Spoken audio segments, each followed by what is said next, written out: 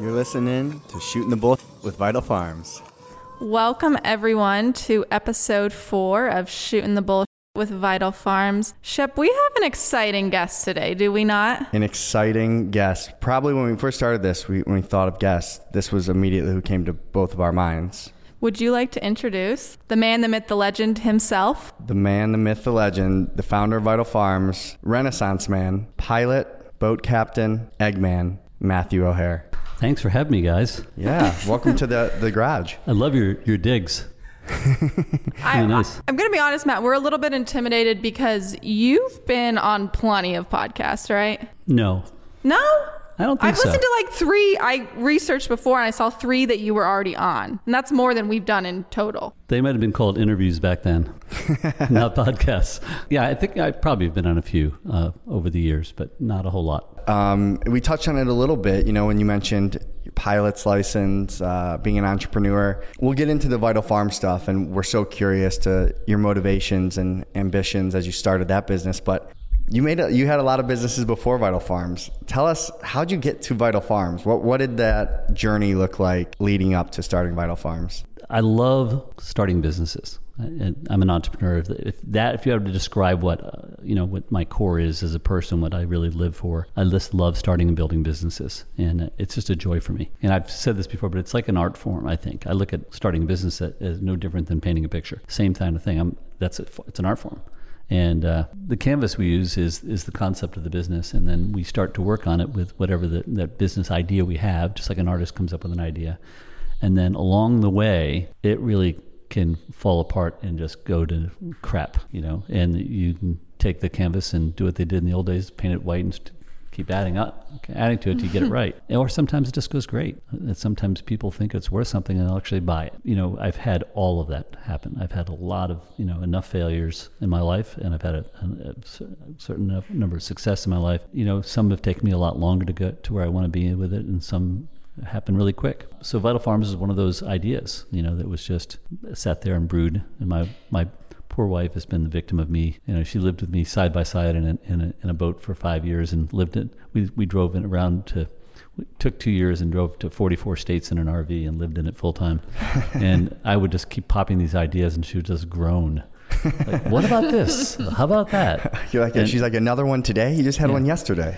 Yeah, and I counted recently. I think I started 42 companies, Wow. One size or another in my life. And What? And I've got 7 right now that are going, And that's just a fraction of the ideas you probably the ideas have are, there's thousands of them. And a lot of, an idea without execution is meaningless. It's just an idea. But my wife now points out every once in a while we hear this business that's really wild successful. I said, you described that business exactly 10 years ago. Like, being able to come up with an idea and executing them are two different things. And so just like a person can have an idea for a great piece of art and not be able to do it. So being able to do both really matters, I think. And Vital Farms was one of those that the idea was always out there because I thought the need was out there. No one was doing eggs from humanely raised chickens. And it wasn't just the humane part, but they actually taste better. And when I discovered that with my first farm, I spent the next 20 years stopping at roadside stands and, buying free range in the stores and never getting what I wanted. Even when small farms, when I'd stop a lot of times, they were pale yellow yolks, and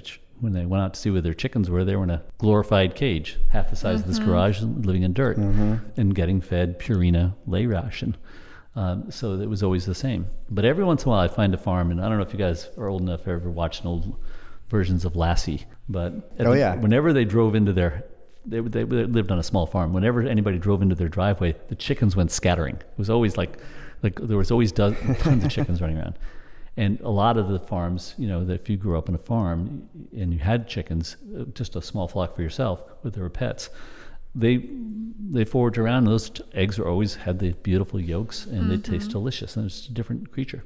And no one was scaling that. And So I don't think a lot of people know this. You didn't just go and start a farm to start a farm. You had this grand idea from the beginning. Well, yeah, the idea was I had been in the franchising business before, and so I thought, if you could do this the way we did it at my farm, but on a larger scale, and then perfect the system, then you could write a manual for how to do this properly. And then you would turn this into what I call the upside down franchise, which would be, instead of the stores being franchised like McDonald's has, It's the supply chain that would be franchised. And I use the word franchise in air quotes because this is not a legal franchise like a franchise. We don't sell them anything. But we have a model, and if you want to grow for us, you have to meet certain criteria to do that. Your farm has to be a certain type. You have to be, we want to know you as a person. We want to know that the farm has the structure to support the chickens, that you will build a barn that will give them a great place to be at night, and that you'll follow our requirements for outside access. And we put this all into a big bundle, and created that aspect of it. But yes, the idea was to have a group of farms all over the United States in warmer climates where the birds could be outdoors year round, and to collect those eggs, pay a premium to those farmers, package those eggs under a single brand, and to sell them in stores around the world, around the country. Our 200 plus family farms have very few employees because they're almost all families that are operating these. And so, spoiler alert, you jumped to the end of the movie. It worked. You were able to scale it. But how did you start it?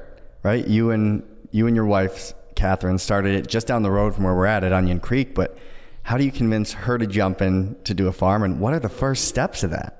She encouraged me to do it. Okay. And I think that was really what it was about. Catherine wasn't that involved in the farming side of it. She was really the cheerleader for getting me out there, and she was operating another business of mine at the time as well. I shouldn't say a business of mine, but that we started together. And then she's gone on to become a yoga instructor and now a meditation teacher, which I heard you talk about in the last. So if you're looking to meditate. Do you know, I'll make my pitch right now. Matt, my dream idea is to get Catherine on a farm doing yoga and meditation with the chickens on pasture.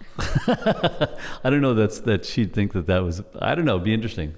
We'll have to ask her about that. That's a no, but that's okay. It's like Peloton meets Vital Farms, you know?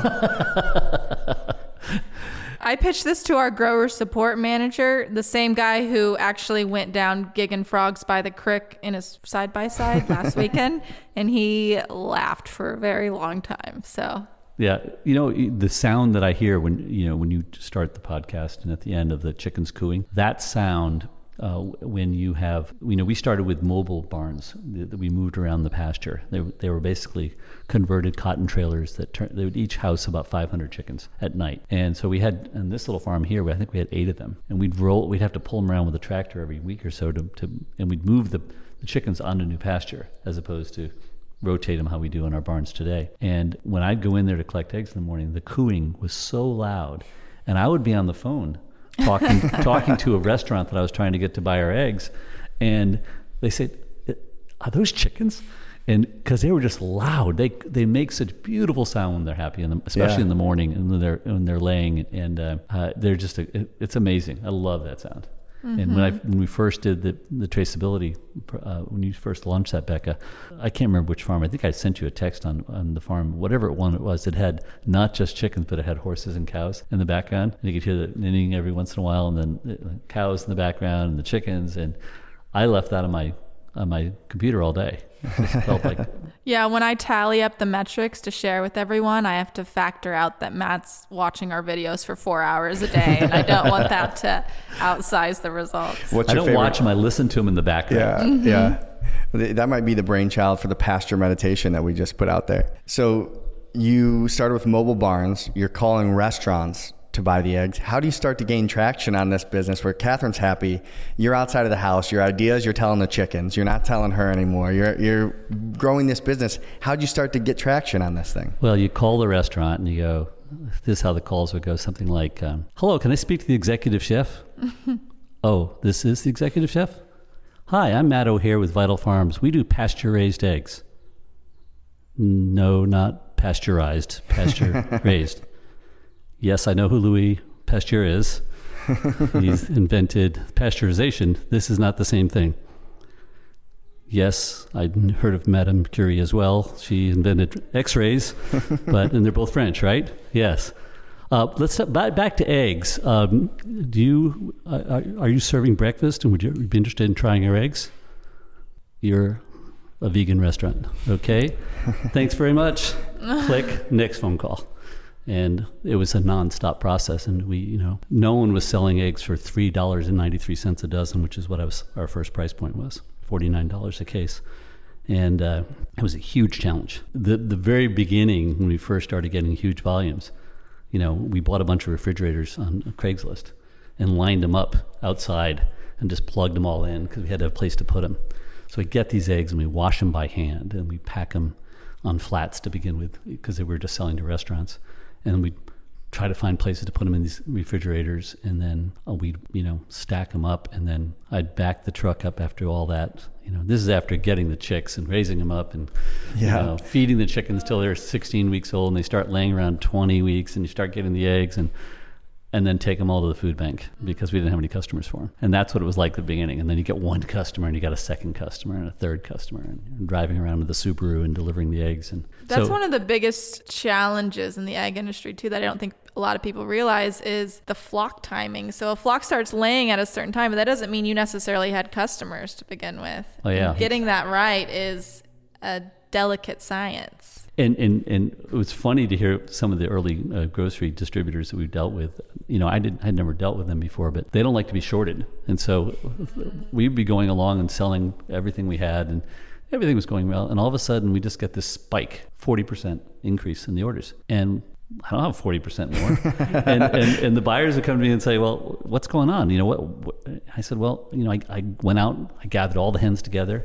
I put on my George Patton, general outfit and strutted back and forth and gave him a rally speech. And the next day I got the same number of eggs. I have a question about, so you've kind of hinted at how you started out as the farmer. You're turning into the salesman. You are now the executive chairman of the Vital Farms board, but what are all the other phases in between along the way? And that became your main role in the Vital Farms company. Well, when you start as a company of one or two, you end up doing 100% of the job. So I was the first CFO, CMO, CEO, COO, and then over time you bring in other people. And if you're doing your job right, I think as a conscious business person, then you're always trying to hire people that are smarter and better at what they do than you are, so that when you're sitting in a room with those people, you're not the smartest person in the room. And I think that's one of the keys of doing it right, in my view, anyway. I like to have a working knowledge of what's going on. I also found that it's important to really have that working knowledge. Earlier companies, I'd kind of ignored the accounting function and think, well, that's a boring job. But I learned that you really have to understand the nuts and bolts of profit and loss and balance sheets and all, general ledger and everything that goes into building a P&L. I wore every hat in the company at one form or another. I mean, I was the delivery person. I delivered all 100% of the eggs to start with, and then got a guy working for me and another person working, and I worked, and I moved into more of the sales and marketing function, and then. I think I've always been impressed about how intricately you are involved in some of the details, though. Some of our listeners might not know that you read every single consumer email that comes through, and you still review every edition of the Vital Times before it goes out. Why are those the things that you're holding on to tightly and still very involved in? Vital Times I've always had a love for, because that was my little baby at the very beginning. And I came out of I was a publisher years ago. I had 2 magazines that I published in the 90s. And so I came out of that. And so I kind of have a little joy of the publishing and editing process. And years ago, I pointed out that we are not a food company, but we're really an education company. That's what we're really about. And to create a classification that's nationally recognized now in the pasture raising of eggs, it took a lot of educating of people, of our customers, to show that there was a difference. And that continues today with the efforts of marketing all the way through in our company. When the cage-free movement got really strong a few years ago, people thought that cage-free was what we did. And that was a big education process to prove that it wasn't, with the ad campaigns that were written. So how frustrating was that for cage-free to come along after, really become big after what you started doing? Well, to be clear, I mean, the people that really made the cage-free term come to light were Whole Foods. In 2005, they declared that they would only sell cage-free eggs. And the term cage-free, in 2005, people hadn't heard of it. What it really did is beg the question, Cages? What cages? Mm-hmm. Chickens are in cages? Yeah, 93% of all hens were in cages at that point. 300 million hens living in a tortured environment. I can't imagine a worse environment. And that's what it was like. And so cage-free came along, and what it meant was they opened the cages and put them on the floors of these warehouses. Which is pretty black and white, right? There's cages. These are cage-free. It doesn't, right. It's not necessarily There wasn't much trickery. different. They still weren't seeing, cage-free hens don't see the light of day for the most part. They don't see any daylight. They don't get to go outside. And so it's modestly better maybe than cages, but there's some of the more modern cage setups which offer a little more room in the cages. Some of them are called aviaries, where they have a little more room. And I would argue, and they have conveyors that take the manure away. So I would argue that may even be better for a hen than some of these cage-free operations that are out there. Let me put it this way. Grocery buyers and restaurateurs are not invited to visit cage-free operations. I've never heard of them being invited to go see them. And we have them out on our farms frequently. All the time. Yeah. They're welcome to come visit, but you won't see that. And that's one of the keys. There was a buyer that came, I don't know, if 2 years ago, and it was from a major organization, a public company that were going to be using looking to buy and start using our eggs, which they did. But they came and visited, and they required the other potential vendors to take them to their farms. And it was a woman in this, young woman in this group that came out, that she was in charge. And she walked into the pasture of one of our farms, sat down in the middle of the pasture with the chickens all around her, and burst out crying. I do that every time I go to the farm as well. It's a cathartic that's why I separate experience. from the group. Yeah. And go cry. Yeah. Have a good cry. So Becca really touched on it too. Like, that's got to be a bit frustrating to see cage-free take on this ethos that it really isn't. When you were there doing it the right way from the beginning, what are some of the big challenges along the way that maybe made you question if we could get to the place where we're at today? I don't know that we had any huge challenges. And really quickly, to go back to the cage thing, I wasn't that frustrated when the movement took place. I think that Humane Society of the United States, under Wayne Pacelli, he was the one who really pushed that, and that organization pushed it through and got California Prop 2 passed, which forbade, for the most part, use of cages. And that spread to Oregon and a few other states. And that really got the word going. And then pretty soon you had every single grocery store chain in the United States, 100% of the big chains and 100% of the major restaurants, declaring that by 2025, they would be 100% cage-free, which, again, it's arguably a little better than the cages. But it was a movement. And what really happened with this is people became aware. Mm-hmm. So it wasn't frustrating. Now, when I went to my marketing team with a kind of a smile on my face, said, "You have the easiest job in the world." And I said, "What do you mean you have the easiest job in the world?" I said, all you have to do is tell the truth. All you have to do is shed some light on this, because everybody's talking cage-free now. And all we have to do now is call bullshit on it. Yep, let them know.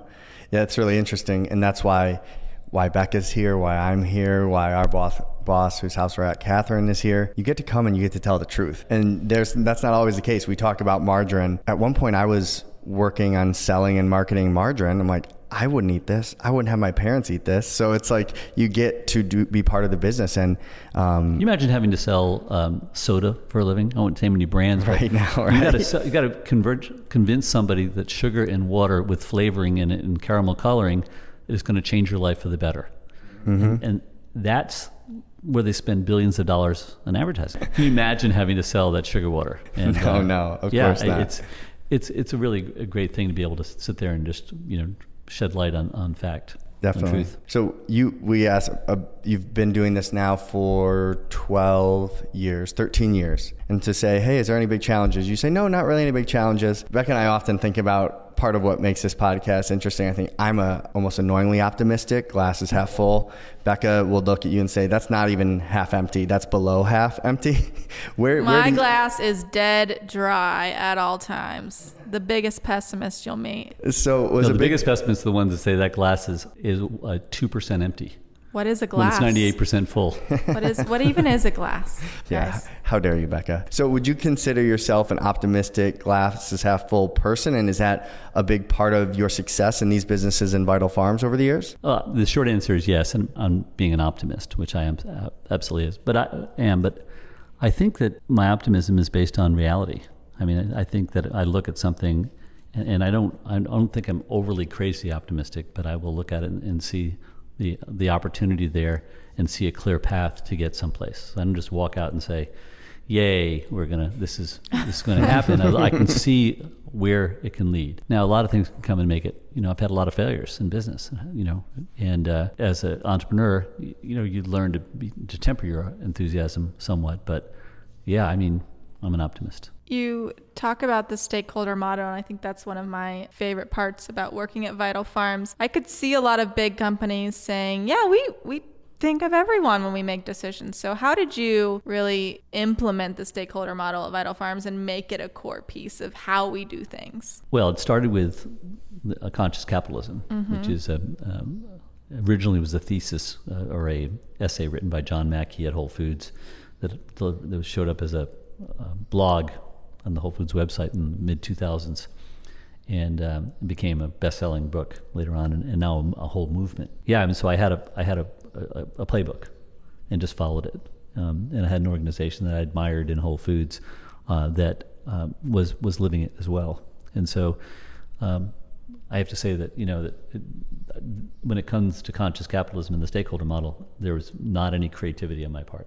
It was simply following a proven format that if you take care of your stake, first of all, build your company and define it for a deeper purpose than just your profit, but really define deeper purpose. In our case, bringing ethically produced food to the table, and working with small family farms. And then you define who your stakeholders are. And I simply followed the Whole Foods model, which has the 5 stakeholders, which is customers, employees, shareholders, vendors, and then the last one, the environment in the communities in which you operate. And then you treat them roughly equally. You don't overly favor the shareholder. You don't overly favor the customer. You don't overly favor the employees. We're all sitting around this table when we make major decisions. And then you make sure that it's built into the culture of the company, and it's not just a bunch of bullshit, but it's the real thing. You really believe it, and you really live it, and you make sure it's involved in the conversations. And now I walk around the company, I hear you guys talking about it all the time. It's in your conversations. And guess what? It inoculates the company from an egotistical, maniacal boss, because I could not get away with any shit in this company. You guys would stop me in a second. I could not get away with making a decision that was financially beneficial to the company that would be hurt one of our stakeholders. I think that's so true. We really feel empowered to speak up all the time. I'm always probably favoring our farmers and our growers a little bit more than I should, but I like to think of myself as their voice in Austin. I know one that Beck and I talked about selfishly, and we can end on this one, was you've talked about, taking a lot of risks and having a lot of failures in your career that have led you here. What would you tell us two, or someone like us two who listens to the podcast, as career advice for someone early in their career, advice to live by, or some advice that you would give? Well, I don't think there's any really new ideas. Most ideas aren't new. They're just amalgamations of other ideas, right? The best advice I ever heard is, find out what you really, really, really love and do that. I'm nearing that age. AARP keeps sending me stuff in my mailbox, I was like, really? I was fortunate enough to have a couple of meals with Warren Buffett over the years, and here's a guy who's 90 this year, I think. He's never worked a day in his life. He loves what he does. He gets up in the morning and just can't wait to get to his desk and do what he does. That's the kind of, that's what I admire. I was a really, really, really good dishwasher for 2 summers. Whatever you do, be the best in the world. A dishwasher, a DJ, a pilot, a farmer. There's got to be 30 more, right? We'll get to that next episode. All right. Thanks so much for doing this, Matt. This has been fun. We appreciate it. Yeah, I like your digs. A really nice garage. Thanks everybody for listening to episode 4. I do have a call to action for our listeners, though. I'm on the search for a jingle for this podcast. I want to get a real deal jingle with some chickens clucking, but maybe a banjo. My boss denied my request. She says it's not worth the time or money. So if anyone out there...